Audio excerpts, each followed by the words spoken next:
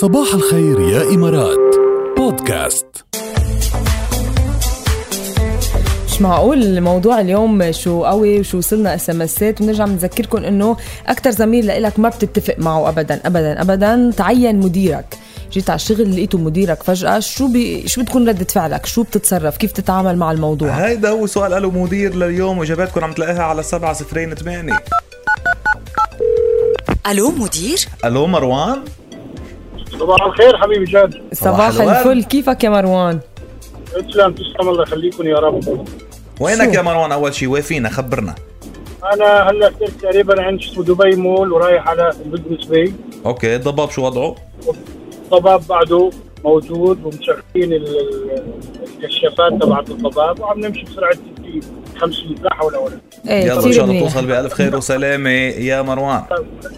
تسلم حبيبي. قلت لنشوف صايره معك يتعين زميل انت ما يعني ما بتحب ما بتتفق انت وياه، ولا ما نقول ما بتحبه وتعين مدير عليك مباشر. صايره معك شي مره؟ يعني مش انه صايره هيك بالتفصيل هذا، بس يعني شيء اسمه شبيه. ايه. اوكي شبيه فيه، بس بحكم انه مثل ما حكيت مثل ما كنت انا باعث انه طالما انك انت عم تشتغل از اسمه بروفيشنال، واجل انك عم بتطبق سياسات الشركه وعم تعمل شغلك مطلوب منك، ما حدا له شيء عندك. صح.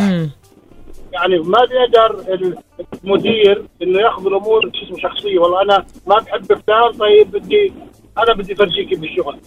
مزبوط. وانت ما بتاخذها شخصيه كمان. انا بالضبط طالما عم قوم انا بالشغل المطلوب مني وبحقق اللي مطلوب مني، ما حدا شيء عندي، ما رح يأثر عليك شيء. مزبوط ابدا. وتضل العلاقه فيها احترام وخلص، يعني بتمشي الحياه عادي. طيب انا عندي سؤال. لانه انا عندي سؤال، هل لانه صار مديرك، هل انت قبل ما بتتفقوا العلاقه مش كتير قوي، هل لانه صار مديرك ممكن تصير تتملقه اكثر، هيك تتقرب منه اكثر لانه صار مدير؟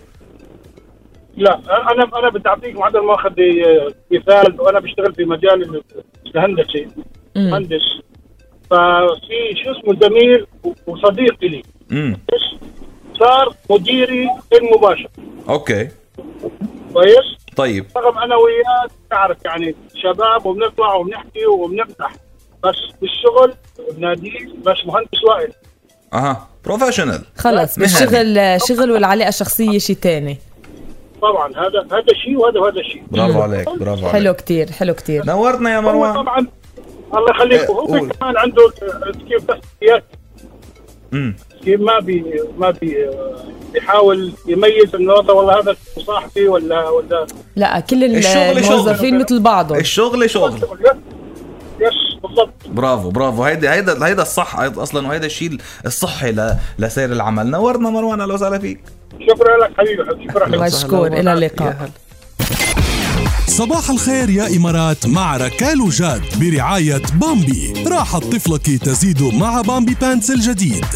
صار لك نهفي هلا تحت الهواء. ايه وصلنا SMS. اوكي. لقيت لهم طلعوا معنا على الهواء. ما بده يطلع معك على الهواء. ما بده يطلع معي على الهواء. هيدي عرفتها، سمعتها. اوكي. شو صار؟ بده يطلع معي، مش حنقول اسمه، مش حنقول شيء. اوكي. بس بعت SMS انه صايره معه كتير. اوكي. فدقينا له، قلنا له صايره معك كتير زميله كذا. قال لي بس ما بقدرش احكي هو معي. ما بقدرش احكي لانه هو معي هون. قلت له كيف؟ انا انه هو حده. أيوة. يعني شكله معه بالسياره او حده بالشغل، ما بعرف، بس انه هو حده مش قادر يحكي. قال لي دخيلك اوعك. فخلص ما جبنا سيري ولا اسم ولا شيء. وانا حنقول انه اسمك بس خلينا نقول انه الرقم بيخلص ب 100%. يا ولي شو نطرنا اغاني بهالساعه، اغاني قديمه. واو. بس شيء جنون. بدنا ستوريز يا جماعه. يلا ايه الجو بده هيدا الستوريز. وأتربع FM على الانستغرام 100% ALRABIA FM. بس مش انتم ماشيين وسايقين، جربوا تكونوا بأمان او واقفين او على جنب او